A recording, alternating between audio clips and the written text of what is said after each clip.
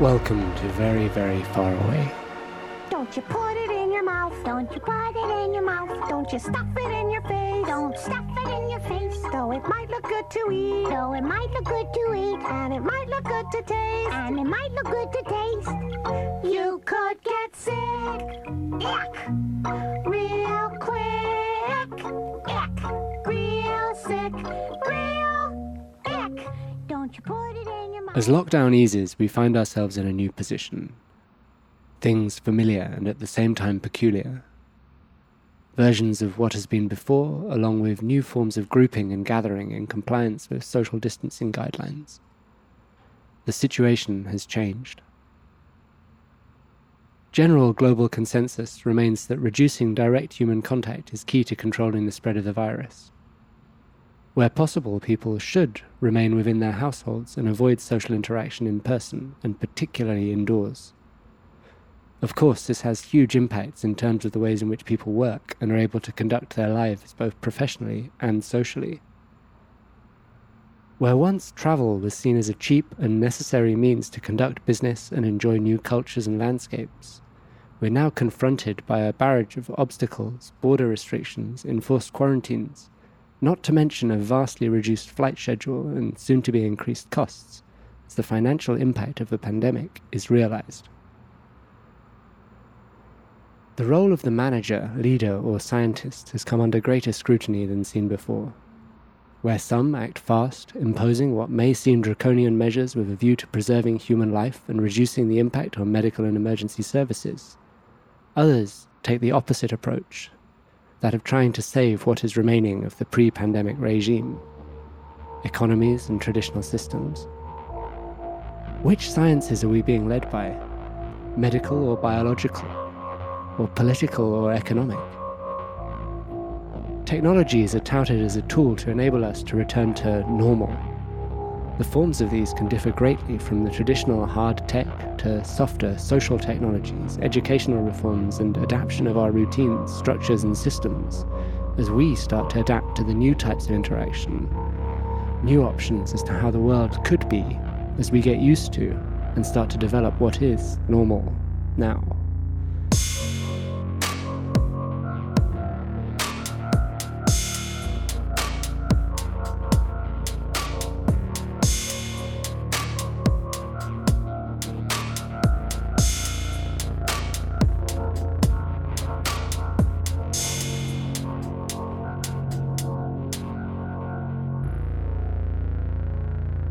As our landscape and the shape of our communities evolve, it's increasingly difficult to tell apart those who are pushing from those pulling. Who's moving from who's standing still? The mechanized and automated countryside challenges the perceived increase in the economic opportunities to be found within cities. Meanwhile, the telecommuting promises of the 90s seem to be finally fulfilled, as we have learned to work from home. The countryside becomes a series of enclaves for the ultra-wealthy, those able to afford the space and security that this uncluttered landscape offers. Exclusive gated community an hour north of Queenstown. One of the houses there cost $33 million, which is the third most expensive piece of residential real estate in New Zealand history. Whether or not there's a bunker here, this is the pinnacle of how the global elite live in New Zealand. It's remote, it's exclusive, and it's very, very expensive. There may not be a bunker, but these are definitely the bunker people. In between lies a growing proposal for suburban utopia. Downtown remains as a spectacle, while socially distanced properties are homogeneously bridging the gaps between towns. Shaftesbury Avenue, the heart of London's West End, once alight with theatres and bars and entertainment. If you look to your left in a moment, you will see the distinctive gates to London's former Chinatown, and to the right, Soho. This part of London used to be filled with people from all walks of life. Historically the heart of the alternative communities and nightlife. The bright lights of the theatres and crowds of tourists filling the streets and squares, including the famous Leicester Square, which is a short walk just to the left here. The first disco in London was opened just up the street there in 1959, funnily named for all the French speakers on the bus, La Poubelle. Nowadays though, you're more likely to see delivery riders and some of the few residents that are still around, though every evening at 7, they turn the lights back on. I moved out here 6 years ago. It was new, clean, and there is just so much space. I have a garden. I mean, where I was before, there was just no way I could afford something like that. So yes, it's way better out here. I can sleep knowing that I will be safe. I think everyone around here feels like that. Even though we all have our own space, there is a real sense of community here. The ties between community and geography may have been severed. Perhaps the void left between communities was once what helped to define them.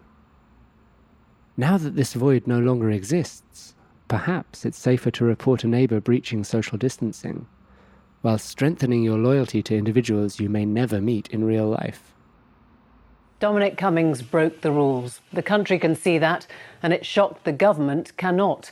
The longer ministers and Prime Minister tell us he worked within them, the more angry the response to this scandal is likely to be. He was the man, remember, who always got the public mood, who tagged the lazy label of elite on those who disagreed. He should understand that public mood now, one of fury, contempt and anguish. He made those who struggle to keep to the rules feel like fools and has allowed many more to assume they can now flout them. Alternatively, perhaps our immediate sphere of operation is the only area that we feel safe, and venturing beyond it will always pose a risk. We may be hyperlocals with hyper-connected minds, roaming thousands of miles instantly from our virtual rooms, each signal we emit travelling far through outer space and deep below the ocean, whilst our bodies are kept active, exercising in circles around the same block. He's probably not quite as addicted as I am, therefore our training outside has suffered a little bit. I think he mentioned to me the other day that he rode 16 days consecutively on Swift, and I was jaw-dropped. I hadn't seen him for so long. We didn't ride together, and that's the reason. He was just in the zone in his pain cave and 16 days. There's always something for incentive, and that's, I think, something that makes a lot of endurance athletes tick. It's like, oh, I want that level.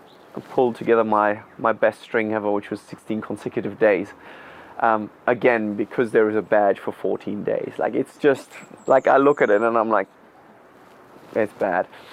But I love it. It really is just, the easiness of it. I have a super busy life at the moment. I've got, 8 pots on the stove at the same time, and it just allows me to get changed, get going, get done. Somehow allows me to be a kid, on the Nintendo at home, but in my work. Oh, and I don't like that my avatar sucks at cornering. My avatar always goes the long way. Somebody at Zwift, please look at my avatar. Short way, inside line. The role of community as means of specific knowledge and also incentive to look after yourselves and prosper within your locality has come back into the hands of people to whom it will benefit the most. The truth taking on new meanings dependent upon context, as opposed to generic top-down definition. Hi, it's Alaska Granny. Are you wondering what is the Alaska Granny channel about? Well, it's about simple prepping ideas, prepper solutions, how to provide safe drinking water, how to stockpile food for long-term emergency needs, simple ways to prepare food on the grill, in a crock pot, with a smoker, at an off-grid cabin. I share easy tips for natural cleaning solutions, simple sewing. I do reviews on guns and ammo, gun shows, hunting tips, and other outdoor adventures. Historically, we were all residents of the same universe. A universe akin to a big room whose size dynamically fluctuates, shrinking and expanding depending on ideas. A big room for big ideas, sending each other apart in multiple directions, or small, narrow ones, bringing some of us together. Now parallel realities, our communities seem adjacent to each other, like multiple instant messaging tabs all opened at once. I want to talk about the decentralization of truth, and I think you, Elise, gave me a fantastic opening for today's talk. And in all of this, you're trying to find an anchor, something familiar, something you can grasp, something that will give you a basis to understand. And this is the trap. Because we've grown up believing a certain model, a model for discovering truth. And the model we have for discovering truth is authority. And so when we're suddenly trying to figure out what is the truth, what is really happening in this space, what do we instinctively do? Instinctively, we look for authority. Hang on. Didn't Andrea say this is a leaderless movement? But who's the authority then? Who tells us what's true? How the hell do we find out what's true if there's no leader? And inevitably, someone pops out of the bushes and goes, I'll be the leader. I'm sorry, we weren't advertising a vacancy when we said leaderless movement. We actually wanted to remain leaderless. There is no objective truth. There is no final authority. There will be no answer. No one can tell you. But what makes a community? Traditional rituals are still preserved, albeit in new forms and taking on new adaptations. I'm just making the new booths here and resetting the church. It's kind of funny now, the washing and no touching. But yes, we've been doing the whole conversion. Well, as obviously we've had a history of making things very well and being very good at hand craftsmanship. But the fact now that we're winning by design, as well as being well made our objects are, they're contemporary, they're well thought through, they're fitting contemporary needs as well as what are functionally what people need. Here are the dividers, the screens, the separate spaces and seats. It's all handcrafted, solid oak with copper rails to keep clean. This should last. Some are even taking things into their own home, connecting not physically, but across a more spiritual medium. Hey friends, welcome to my channel if you are new. Today I am going to be doing something pretty cool. I'm going to be building a home altar here in my home. I did a video a while ago called What Every Catholic Home Should Have in it, and I always ask for your guys' suggestions and what to add to things, and somebody said that every Catholic home should have an altar, and I thought that was such a cool idea. I really liked it, and so I have been kind of slowly adding things to what I want to put on my altar. I went to Marshall's. I asked God if he could help me to find a little, shelf or altar. And so this is actually at Marshall's. I found it on clearance for $35. And so I was so pumped. I thank God for that. And I think it's so pretty and just perfect for this altar that I'm going to be doing. Some traditional points of gathering are replaced virtually, and new ways to interact between distant spectators and participants are tried, tested, and developed, keeping some sort of nostalgic reality in the act of competition.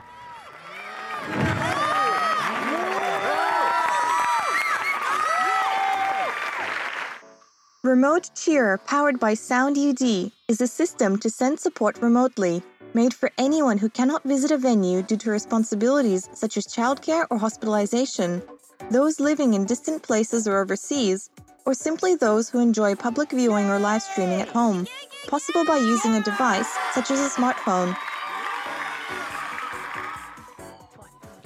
Even during games played behind closed doors or games with a small audience, by using this application, fans can send their support from their homes directly to the stadium. This may be what we do best. We adjust, adapt, and negotiate, making incremental changes but not radical ones. We take protective gear and we create fashion.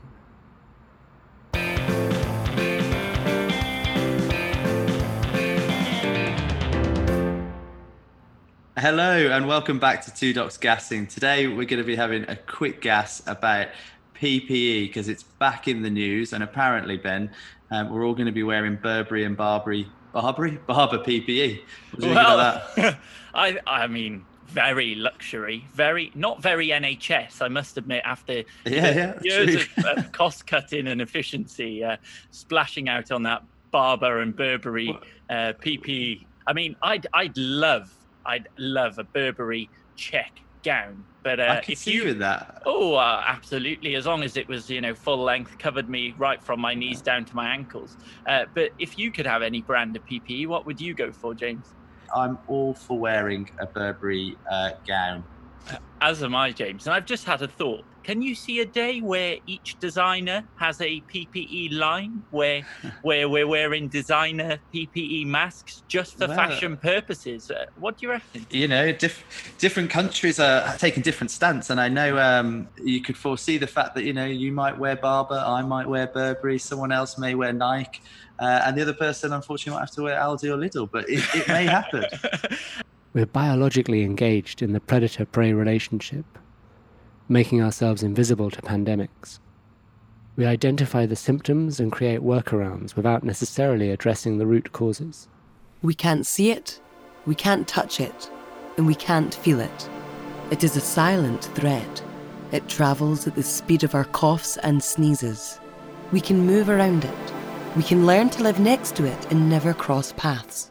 Observe from a distance. Look for cover when at risk. And most importantly, always stand upwind to avoid droplets from less careful individuals. Remember, if the wind blows, protect your eyes, mouth, and nose. Meanwhile, the space between us has earned our respect. It gained density. The void has obtained some agency. A badly managed void may affect how we feel about some places, and how we may perceive the services, or the people running it. So here you have it, the universal remote. It is also compatible with the previous app generations. The adjustment we did were mostly optimization for new data transfer protocol speed, so minimizing the loading time when you launch a new interface, for example, has been one of our greatest challenges. Okay, so you can see, and similarly to our previous models, you can see that there is no doorknob, no keyhole, no numeric pad, nothing, nada. Not even the steel plate with the markers we had in our previous model. The technology is so small and the power consumption is so low, it can be embedded in nearly anything. So as Victor demonstrated, you just walk up to the door or whatever object you want to interact with. You don't even have to launch the app or anything. Your phone should detect instantly that there is an interface and turn on your LiDAR camera automatically. So now, as you can see, the entire interface is on the augmented reality layer. So now I'm going to enter the passcode by using the AR numeric pad on my screen and turn this virtual dial, and voila. Did you hear it? That's the door. The door's unlocked. So you find our product in all contactless interfaces. It can be vending machines, ATMs, it's in public buildings and offices, embassies, it's nearly everywhere. Plus, we also have a very robust software development kit, which makes it easy for developers to update, adapt, or adjust their interfaces. It also comes with lots of templates you can choose from, depending on your application, of course, to get you started straight away. It's really great. Now you can safely design any public interfaces you want, and all interfaces fit in your pocket, inside your phone, so you are literally only limited by your imagination.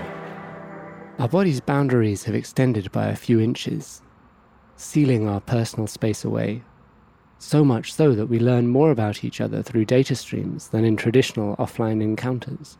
So straight away you can see it's a quality item. In the box you have the mask, some like 2 kind of wipes, a leaflet with some warranty data and a super neat DIY repair kit.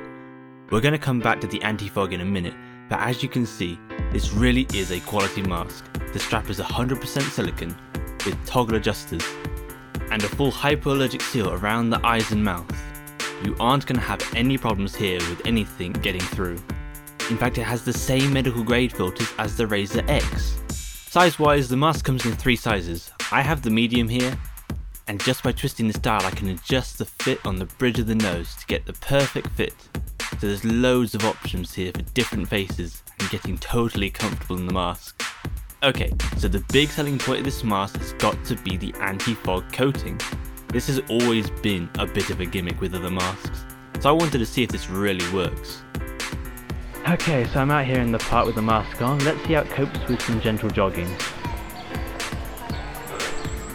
Okay, so far so good. Time to increase the pace. Okay, so as you can see, this mark really does work.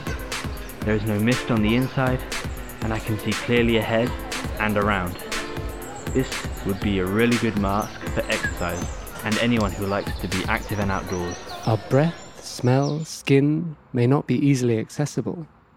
However, private servers are continuously updated on the state of our insides, making this information readily available to the highest bidder. So I've been having a lot of requests lately from the comments section to actually go through and explain my app tracking, contact tracing setups. So I thought I'd make this video to show you a bunch of things and tips and techniques when it comes to choosing the right body data network. What's the right package for you, and things like that. And you'll see this is all much easier than it looks, very straightforward, but we have a lot to cover, so let's get into it.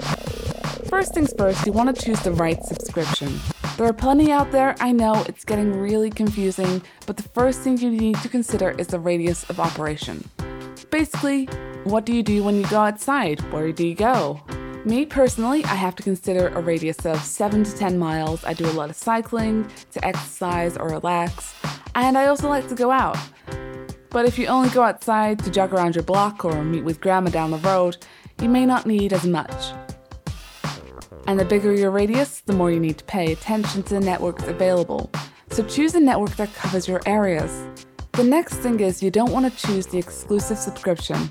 This only works if your entire neighborhood is on the same network, which I doubt it is. So you want to get as much data as you can afford, basically. So when you fire up your app, you can see where the zones at risk of contamination are. And what you want to know is where most of the healthy folk are, basically. Of course, the more networks you cover, the more expensive it gets, but it's worth it, trust me. Then there are always what people call the black holes. They vary in size depending on your subscription, but basically it's where we get no data. It's where people don't share their body stream, or don't even have body stream sometimes. So those, avoid at all costs, not safe. Device-wise, I've been using this little thing, it's called Gumball. Broadcast via Bluetooth to your phone for 12 hours straight on one charge. You put it between your cheek and your gum, like someone chewing tobacco, and you're set. And if you want to turn it off, just take it off. It's simple as that. And I know people are talking about data privacy and whatnot. I hear you. But answer this. What do you prefer? Putting you and your family at risk of death? Or share your physiological data over the net? It's your choice. But remember, you're not only doing it for yourselves, you're doing it also for your community.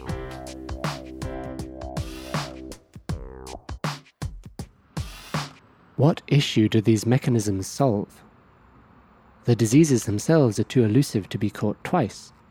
They too adapt and evolve. Whilst aiming at preventing infections from spreading, it seems that some of these apparatus' main purposes are to mitigate our fears and mediate our trust.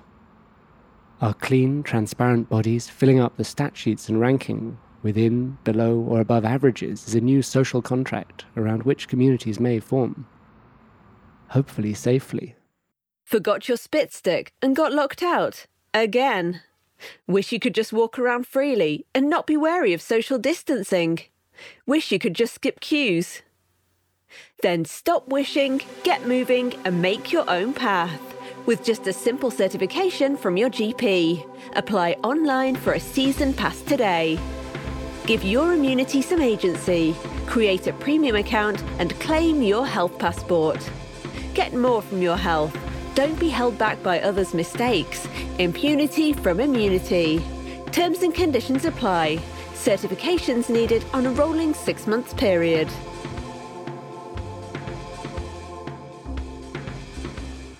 In times of pandemic, one's chances to be contaminated, fight, and survive diseases may not necessarily correlate with one's financial situation.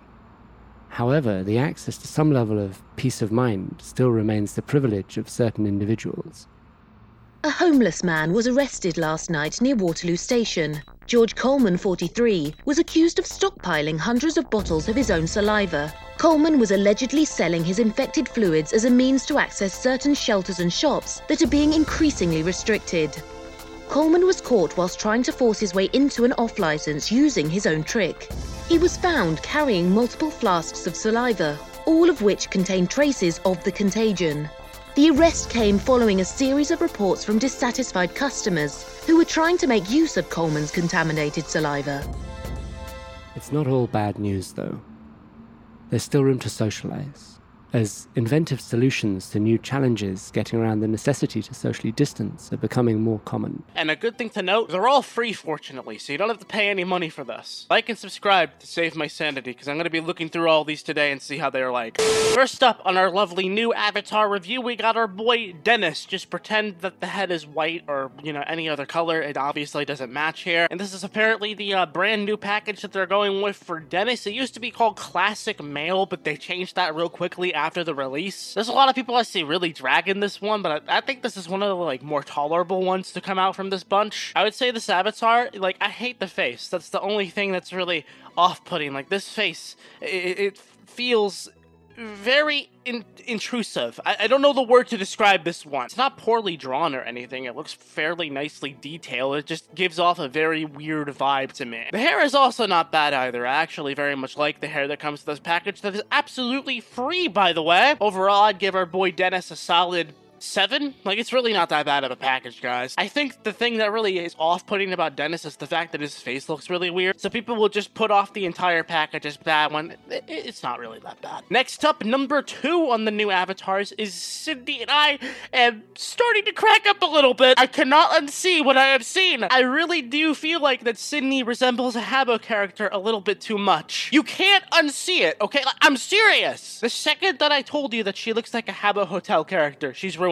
It's unrecoverable. I gotta say, I don't like this package at all. At least Dennis was fairly passable, but this hair with the goggles, bro, what is this mad scientist experiment going on right now? It's ugly. Please actually do something with your hair too. Only I am allowed to rock the caveman hair look that does not keep my hair that much. I say this is a 4. The whole outfit is just very tacky and there's a really gross purple on it. And the face, it's kind of forgettable, honestly. Obviously, maybe I'm a little biased there because I'm a guy. So to any of my girl viewers out there, please let me know in the comments if you also agree with me that that is a very ugly avatar. I really hope, Queens, that I am not alone here with this one. What may first look like an effort to preserve old habits through new means is slowly leading to the emergence of a completely new situations and new things. The sunshine doesn't have to stop. Bring the beers to you. The usual, mate. The Lock-In, the only fully online public house network. Get your beers delivered from your favourite locals and enjoy one of the hundreds of our pub rooms available with your friends wherever you are. Which measures can be taken to maintain a status quo made obsolete by pandemics, at the same time fitting within the safety requirements and guidelines of our current state of affairs? Hey baby, wake up from your sleep. We have arrived onto the future and the whole world is become electronic, supersonic, supersonic, electronic. More automation leads to safer working environments for humans, though this can sometimes come at a cost to their positions as roles are deemed untenable over contact risk and mechanized efficiency. So who's paying then in the end? If the robots take over our jobs, who's then paying the tax? That's why I said it is time to discuss about robot tax. Then we still need roads, we still need trains, we still need schools, hospitals. So somebody has to pick up the bill. I mean, if they don't like human beings anymore, that's fine, then we start fishing. But we want also think we still need jobs for people who are low educated, but like to work, like to be a comrade on the working place. I mean, nothing wrong with that.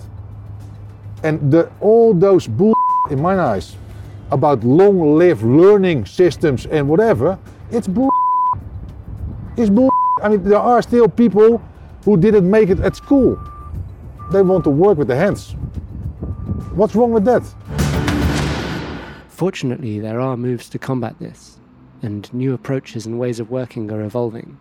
So, I've been working below the API line for something like 30 years, mostly in sorting and tracking, mainly at the warehouse. You've got a touch screen on your wrist like a big watch that schedules and organizes the jobs for you. All you need to do is make sure the same numbers are matching. When they started introducing the machines, it was supposedly to make our jobs easier and, more importantly, safer. Less contact or gathering in confined spaces, which I understand now, but at the time I was really upset. I thought that safety was just an excuse to get rid of some expenses. You know what I mean? I felt like we were being left behind.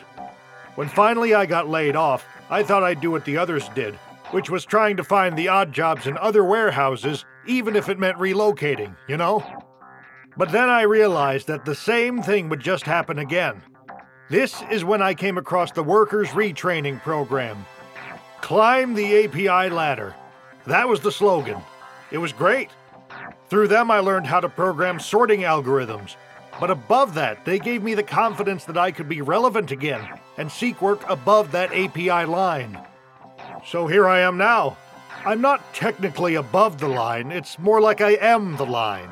It's like I'm back in the warehouse, but I've turned into that touchscreen now. I sort out job schedules. You'd be surprised how many of us schedulers there are. The cool thing is now our data is being used to train the algorithm. So now it's like the machines are learning from us rather than replacing us. Even though that's probably how they will end up replacing us in the first place. But that's inevitable, I guess. And anyway, I'll be retired by then. Hopefully. What may have been the odd predictions of some old corporate future visions trying to show thought leadership have now transformed, for some, into obtainable dreams. If you don't know, neuroscience is just amazing. These days it's coming out with so much great research about, all the things that happen in our brain is true. It's true. And in the sense of turning on the same neural circuitry that happens in real life. And so by creating these amazing landscapes filled with these amazing energetics there, and then maintaining an ability to be fully 100% present in your body-wide state of feeling. There's a sense of being in two places at once maybe in your bedroom with your door shut, but with your eyes wide open, but also in this magical place, this second place. Second being multiplicity, to being fully embodied in this magical duality with a sense of appreciation and full sense of attention. There's these things, kinds of magic that start to pass through and penetrate through your body, and feeling of I can be anywhere and be everywhere all at once. I stopped thinking and just became in this state of total absorption of beauty that there's just around me. But our bodies are no different, man. You're inside, you're outside, but you're totally connected, and you can be here and there at the same time. It's just technology, man. It's like the bridge and gateway all at once. You can do it all. Our availability and attention is more commodified than ever before. Clocking in when turning on your notifications might already be part of your working contract. Okay, so I don't have too much more information for you guys. So,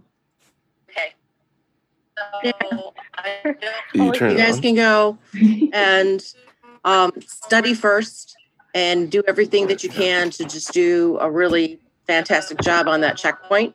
Again, questions, let me know. You can shoot me questions either in Google Classroom or in an email.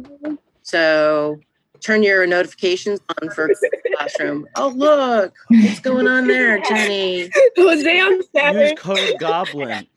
Oh my gosh. At gleantm.com. What's going on? Earl Whitworth. All right, so if that was the way that I did this, that's like not very great. So I'm going to close out the meeting now. Bye, guys.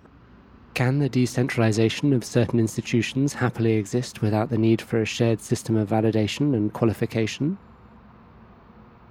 It's as though the enabling of the sprawling decentralized suburbia could slowly lead to a certain monocultural freedom, the freedom of living separately from others, abiding by locally informed standards and rules, forcing away the unfamiliar, a sort of freedom by exclusion within self-colonizing communities. Many of the best communities have a long list of requirements for students and their families to meet, from rigorous academic standards to having the right postcode. And it's the latter that has prompted 1 in 4 parents to move home closer to their desired certification centres, even if it's not in their dream area. Catchment areas have always been incredibly important for parents choosing where they want to live.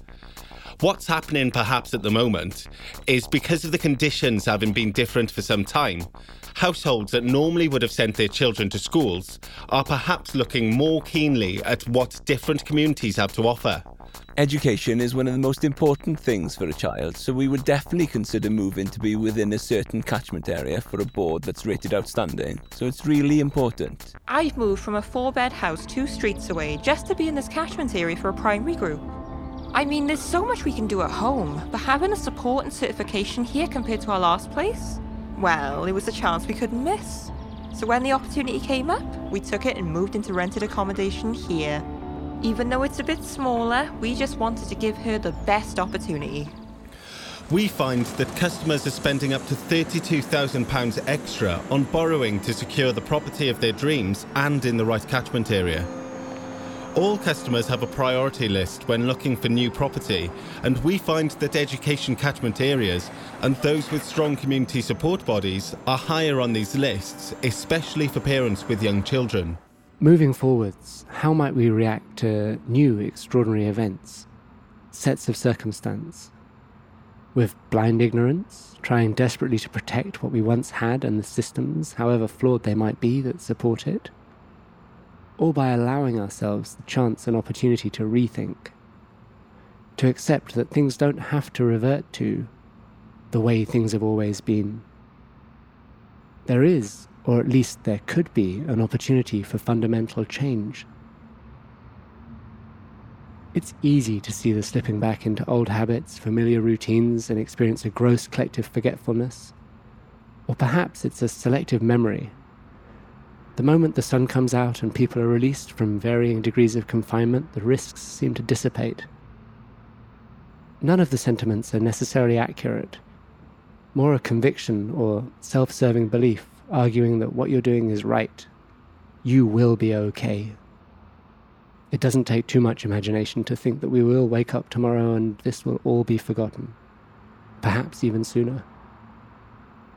The longer this situation persists, and the more people are struck by the situation and its associated effects, the further what was once normal will seem, eventually fading out of immediate memory, replaced by more recent constructs, the normal in a state of constant evolution, change, and reprise. Thanks to everybody who's been involved in developing this investigation. Citraka Rakatoniena and I were joined by Malena Arcucci, Michael and Chris Lewis, Hugo Pilate, Simone Rabadengo, Nesta Pestana and Nick Mortimer. This episode has been arranged and mastered by Matthew Mott. My name is Andrew Friend, and until the next pandemic, stay alert.